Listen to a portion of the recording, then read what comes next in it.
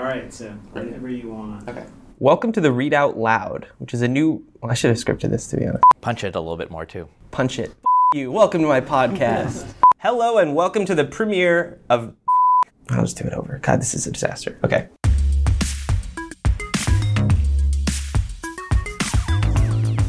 Oh my. So those were outtakes from the very first episode of this podcast, which we recorded way back in March 2018. We have now reached our 100th episode, and this time Damien has actually scripted the introduction to his podcast. Yeah, Damien, punch it. Welcome to this week's episode of the Read Out Loud, a weekly biotech podcast from STAT. I am Damien Garde, recording from STAT's New York City bureau. And I am Adam Feuerstein, coming to you from STAT's worldwide headquarters in Boston. And I'm Rebecca Robbins, recording from STAT's outpost in San Francisco. It is Thursday, February 27th, and here's what we're going to talk about this week. The coronavirus outbreak is rattling the markets. We'll talk about the unsavory business of picking stocks amid fears of a pandemic. Next, we'll interview Todd Mercer. He's a patient from Michigan with a rare cancer about why he wants to enroll in a clinical trial and what it's been like to get turned away from 5 studies so far. Then we'll be joined by the producer of the show, Hyacinth Empanado, to talk about how the podcast gets made and to check in on the stories we talked about on the first episode of this show. And last but not least, we'll channel our internal sports radio show hosts and answer some questions from listeners who called in to leave us voicemails. Before we get to this week's podcast stuff, Damien, Adam, and I humbly ask that you consider subscribing to Stat Plus. That's right. So at the risk of sounding too self-promotional, a Stat Plus subscription gives exclusive access to news and analysis that quite often moves biopharma stocks. You get profiles of the personalities and power brokers shaping the industry, and we explain healthcare policy emerging from DC while reporting on Silicon Valley tech breakthroughs disrupting healthcare. I can attest what Damien says is all true. Stat Plus really does all of that. So you can subscribe to Stat Plus today at statnews.com/subscribe. And as a special thank you for being a Read Out Loud listener, you can enjoy 10% off your first year by using the code POD. That's 10% off your first year by using the code POD. We hope you enjoy Stat Plus, and thanks for being a Read Out Loud listener.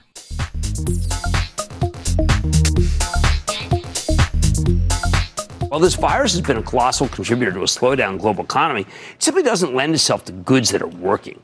You've got Clorox, Zoom Video, and Teladoc on reality, Gilead on hope. That's about it. Chuck in Tennessee. That was Jim Cramer on CNBC's Mad Money in a recent segment recommending stock picks as the coronavirus spreads. This sounds morbid, but to his credit, he prefaced by saying he doesn't want to profit on the deadly outbreak, but that we need to acknowledge the reality of the impact that the virus is having. And it is having an impact. Stock markets across the globe plummeted this week as more cases of coronavirus infection spread beyond China. Through Wednesday, the S&P 500 was down 6%. And investors are growing ever more fearful that the virus will cause a massive disruption in global trade and slow economic growth. But, of course, some stocks are up, and perhaps this is the sort of stock picks for the end of civilization segment. But let's talk about 2 of those because they fall squarely in this podcast wheelhouse. Those would be Moderna Therapeutics and Gilead Sciences. So amidst that global stock meltdown we were just describing, Moderna is up more than 50% over the past week, while Gilead is up about 12%. So why exactly are Moderna and Gilead performing so well, and are these gains justified? So for all the fear and panic out there about coronavirus, Moderna and Gilead are both, to their credit, trying to rapidly develop new medicines. Moderna is working on a vaccine candidate that will very soon start early safety testing in sort of record time, but would still be, it's very much worth noting, at least a year or more away from practical use. And then Gilead has an antiviral medicine that's meant to treat people who are already infected. And that drug is already in clinical trials of infected people, and it will roll into even larger ones in the coming months. Yeah, and so the question of why these stock prices are up is a good one. And I asked Brian Scorney, he's the biotech analyst at Baird, to explain to me sort of what's going on here. And he kind of said to me that, when the market is down, traders will react by looking for stocks with potential upside exposure to what is dragging down everything else. So in biotech, that is Gilead and Moderna. And this is not limited to biotech. Zoom Communications, which makes video and teleconferencing systems, has a stock that is zooming, one might say. And that kind of makes sense because if people can't travel for work or they're forced to work from home because of the coronavirus. Right. So history has proven that medicines used to treat viral outbreaks are commercially thankless propositions. They're not sustained profit centers for biopharma companies. So if you think of the Ebola vaccine, for example, that Merck managed to get to approval, that's not something that Merck is touting on its quarterly earnings calls as a commercial endeavor. So Moderna and Gilead would be unable to charge, pharma-like prices for their medicines, assuming that they work and assuming that they're approved. And if the outbreak goes away, of course, so does any and all demand for those products. So any investment in them becomes virtually a sunk cost. But there's a counter-argument too, right? People might point to Tamiflu, which is a medicine used to treat the flu, as an example of a product that has sustained billion-dollar sales. So that's true, Rebecca, and it is a good point, but I think it also is worth noting that Tamiflu is a pill, right? It's easily stored and stockpiled. You can keep a supply of Tamiflu in your medicine cabinet.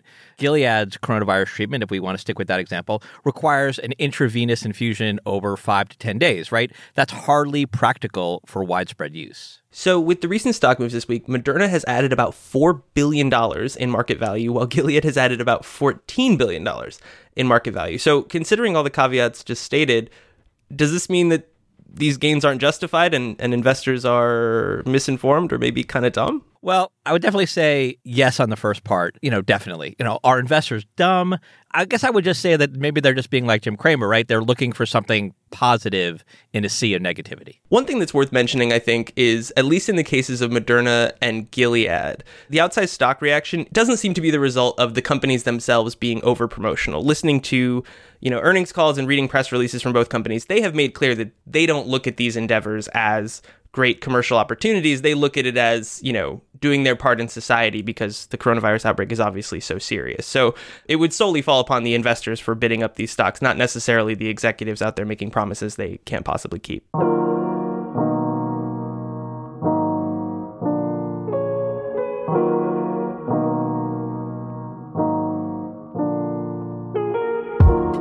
Next up, we're going to interview a patient with cancer who has been having a hell of a time trying to enroll in a clinical trial. I met Todd Mercer a few weeks back at an event in San Francisco put on by Colontown. That's the colorectal cancer patient group. Todd lives in Michigan, and he works in the defense industry. Just over 2 years ago, at age 50, Todd was diagnosed with a rare type of cancer. It's cancer of the appendix. The tumor caused his appendix to burst, meaning his cancer was effectively stage 4 at diagnosis. His cancer has since spread to his liver and lungs. So, like many patients, Todd wanted to enroll in a clinical trial. And it's hard enough for any cancer patient to get into a study. Only about 1/7 of adult cancer patients who are eligible to enroll in clinical trials actually sign up. But it's even harder for a patient with a rare cancer like Todd. So since Todd started looking for a trial in November 2018, he's been turned down from 5 studies. Now he's trying to get into a 6th. He joins us now to talk about his experience. Todd, welcome to the Read Out Loud. Thank you very much. Good to be here. So Todd, tell us what kinds of trials you're looking at and why you want to enroll in one. Originally, I looked at trials that were new, exciting, that seemed to have some science behind them that might be promising. Lately, though, I've done some genetic testing that's revealed some information that is leading me towards trials that are designed for the particular blockades or the phenotypes that my genetic testing has introduced. So I'm actually being more strategic about my trial hunt. And Todd, why is it important to you to enroll in a clinical trial? Well, for me, it's hope, and it's a little bit of hope for others as well. If I look at the data, I can see the trajectory of where, my disease is headed with standard of care. I'll be lucky to see 5 years and almost won't see 10 years. So there are only a few things that I can do directly to affect the outcome. And, that's understanding my diagnosis, understanding my cancer, become an advocate for myself. And then, the third thing is look out at what's on the horizon, what other new drugs and new treatments are out there that are helping people. So there can, of course, be sound medical and scientific reasons why certain patients aren't allowed to enroll in a clinical trial. The goal of these trials, after all, is scientific research, to evaluate an experimental treatment as rigorously as possible. But at the same time, there's a growing line of thought that certain exclusion criteria are overly restrictive, especially when so many trials go unfilled. So Todd, from your vantage point as a patient, how do you think these concerns should be balanced? For me, the tumor origination was a big one. A lot of trials are designed around particular tumors, and that's how they go for FDA approval. And so they're very careful about which type of tumors they let into the trial because it won't do them any good. In my case, an orphan disease like appendiceal cancer is often referred to. There's not enough patients out there for them to go get an FDA approval for an appendiceal drug. So that was my number one obstacle. The number two for me, and this probably affects more people, is something called measurable disease. That's where your disease has to form in such a way that they can do a particular measurement to say how large your cancer is to begin with, and then how much the treatment affects it by a percentage. If you don't have measurable disease, many trials won't take you because then they can't get that. But there's another factor called evaluable disease, which means it can still be evaluated. So some trials will use that characteristic.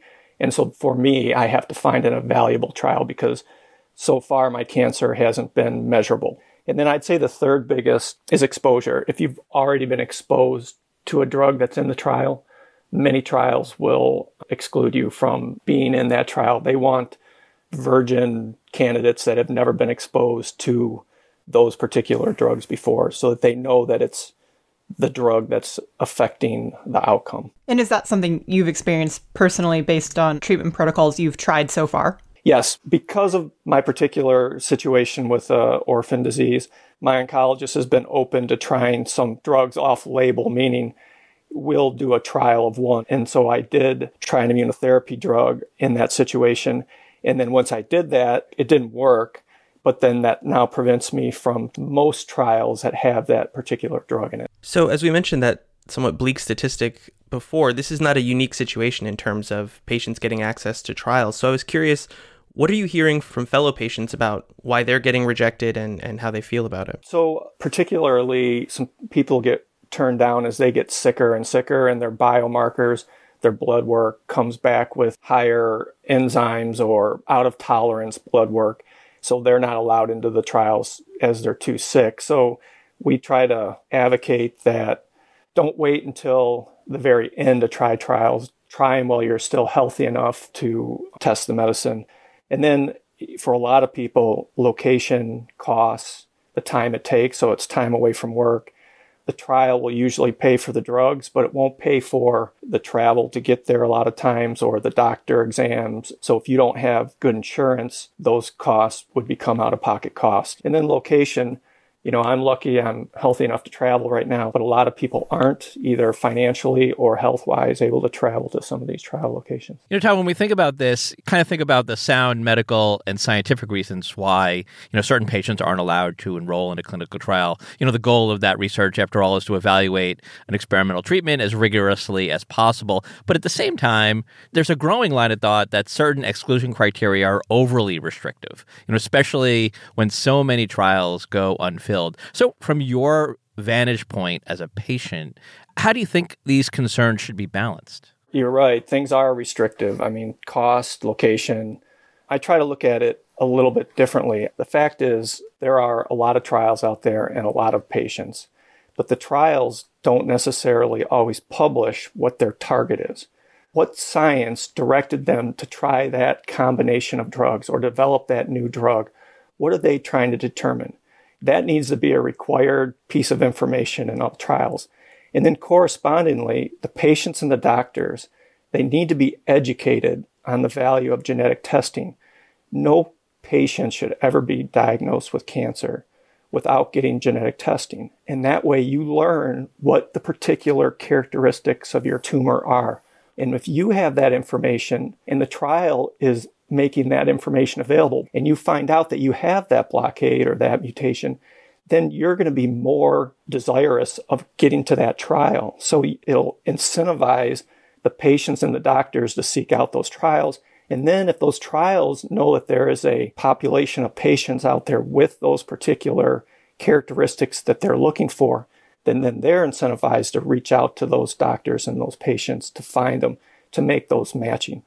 And really, there just needs to be a platform that matches the patients to the trials and the trials to the patients. So as we mentioned earlier, you're now trying to get into a sixth trial. Tell us where things stand there. So far, it's encouraging. It has been delayed, though. There are 2 drugs that are my highest blockades, and this particular trial has those 2 drugs in it. I just so happened to be flying back from San Francisco, and I sat down next to the trial director for the trial that I wanted to get into.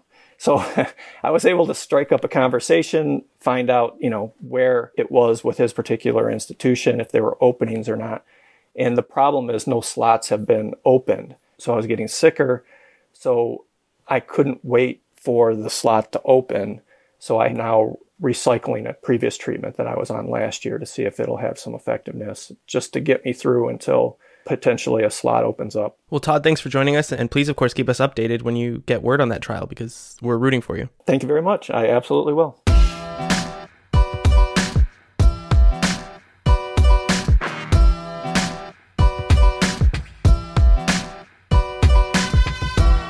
Is it Shkreli? Shkreli. Shkreli. I feel like I've heard Shkreli more than I've heard. I think that's wrong. I think the Shkreli is wrong. Oh, yeah, absolutely. I'm just saying, it's definitely Shkreli. That was an outtake from the inaugural episode of this very podcast, recorded way back in 2018. And we still don't know how to pronounce Martin's last name. But this being the 100th episode, we figured it was as good a time as any to revisit what we talked about on the first one and see just how embarrassed we should be. And joining us to go behind the curtain of how this podcast is made is someone whose name listeners will recognize, but whose voice is new to the show. It is our producer, Hyacinth Emanado. Hyacinth, welcome to the podcast you produce. Hello, happy 100th. So first of all, congratulations, everyone, on our 100th episode. It's a remarkable achievement. So Hyacinth, I think people who listen to podcasts understand that they generally have producers, but tell us what producers actually do. All right, so yeah, I help you guys plan the podcast. We have a planning meeting every Wednesday to talk about what goes into the show.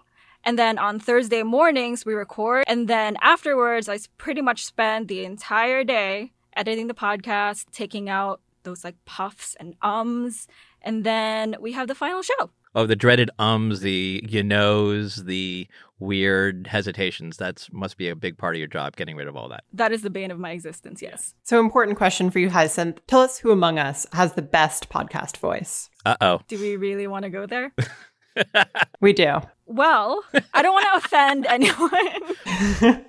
Clearly, Hyacinth is struggling here. We love her to death, and so we won't make her answer that question. All right, so let's get back to talking about the premiere episode of the Read Out Loud. The big news of that moment was Martin Shkreli.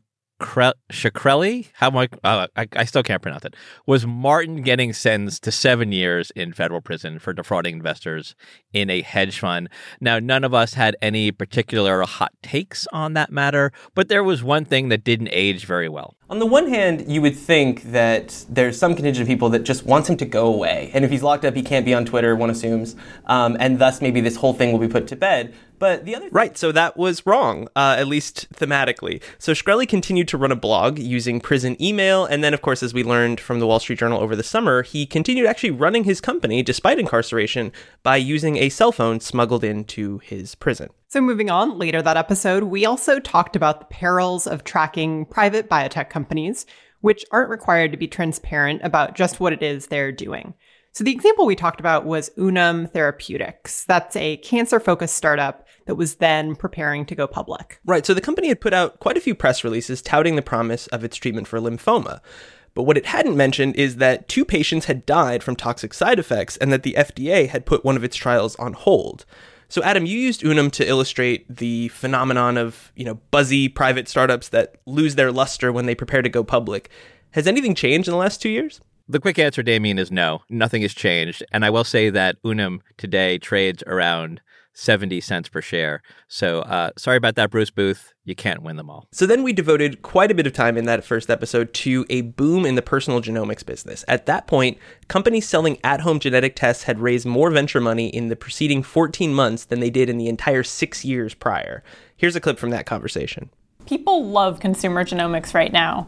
The business is a shiny new toy that people want to play with. But then beyond kind of the flash and glitz here, there are real questions about the business model. How do you get consumers to buy in long term? And how do you make sure that the data you're collecting is not a commodity? So Rebecca, cutting to the present, did we get answers to those questions? We sure did. And we actually got these answers quite recently. There have been pretty well publicized job cuts and sales declines at two of the leading companies in the industry. That's Ancestry and 23andMe. But Kristen Brown at Bloomberg just put out a really good story showing that it goes beyond those two industry giants, and that broadly the consumer DNA industry is struggling and really having a hard time staying afloat and being a profitable or successful business. So I think the questions we saw, the red flags we saw back in 2018 turned out to be prescient. So the main takeaways 100 episodes later are that I was wrong and Rebecca was right. And I think the other takeaway, as the outtakes in our cold open hopefully established, is that we need lots of editing. So Hyacinth, thank you. So we should probably end this discussion with a question to Hyacinth. How have we as podcast hosts evolved over 100 episodes? We have definitely gotten better mics, so you guys sound great. That is brutal. I mean, that's you're harsh. Yeah, you basically just said like, well, now the pig has lipstick. No, I think you guys have created so much good content over these past 2 years, and I think our listeners really have been responding to that. And there's definitely been less editing over the years. I was just listening to the very, very first episode of this podcast. It was 55 minutes of recording for an 18-minute show. Now it's like 30 minutes of recording for like a 25-minute show. So, you know, there's a lot less to cut there. We've gotten better. Group hug.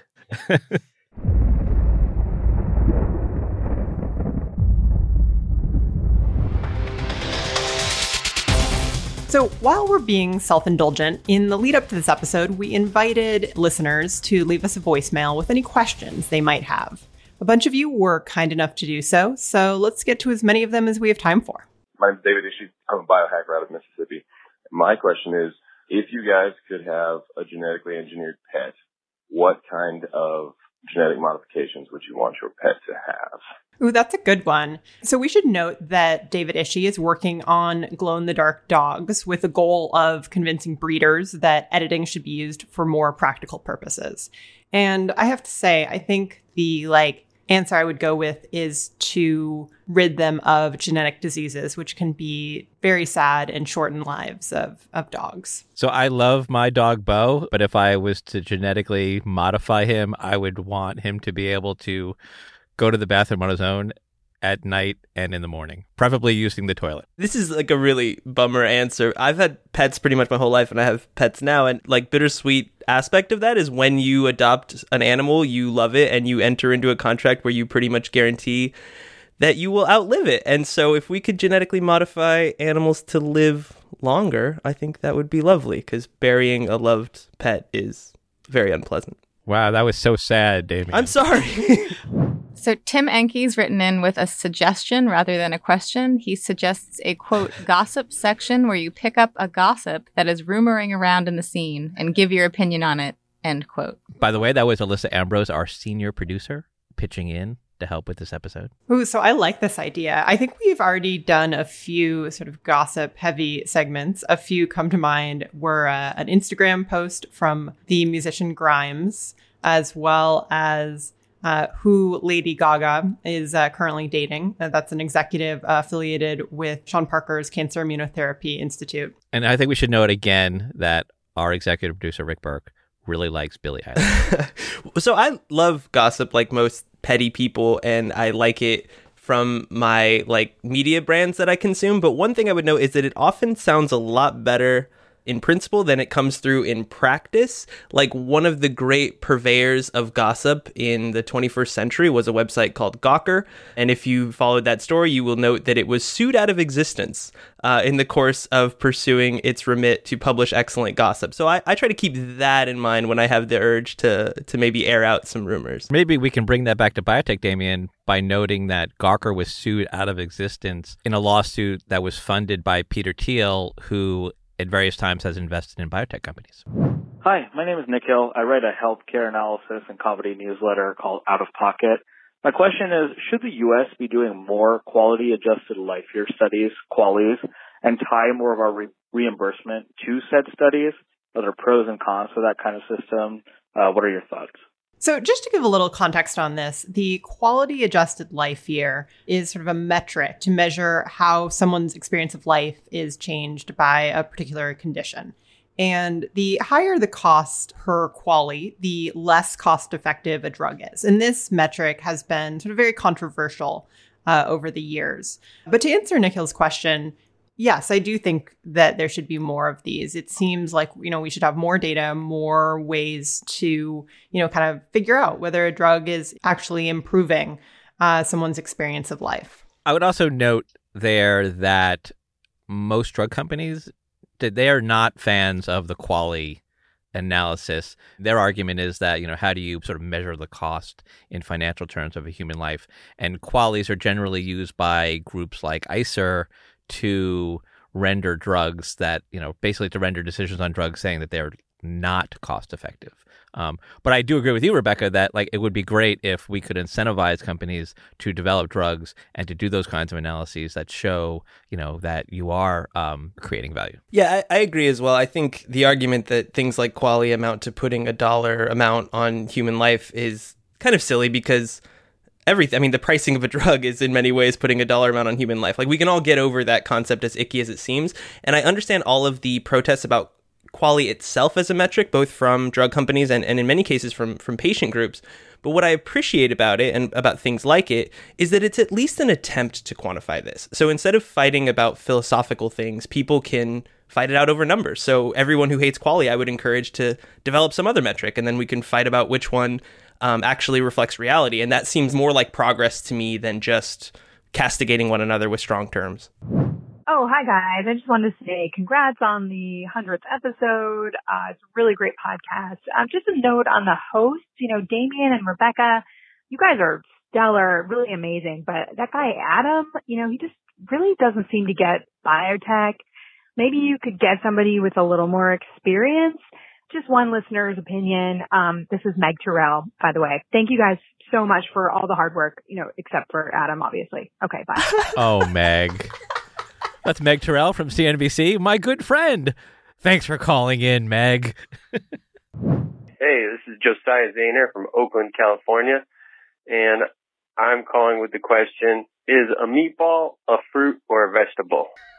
So this calls back to 2011 when there was a whole brouhaha about whether Congress had declared pizza a vegetable. So I think if pizza's a vegetable, then a meatball can be too. I'm struggling to come up with anything to say. I would guess it just depends on whether you've crispered that meatball or not. Hey. Does it?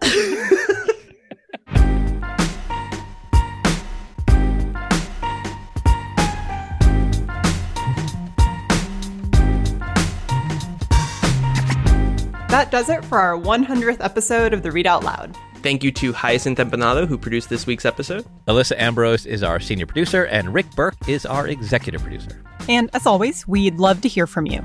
Tell us what you liked about this week's episode, what you didn't like, and whether we should do another call-in show. You can do that by sending us an email at readoutloud@statnews.com. And of course, if you like what we do, please leave a review or a rating on Apple Podcasts or whichever platform you use to get your podcasts. See you next week when we start on our next 100 episodes.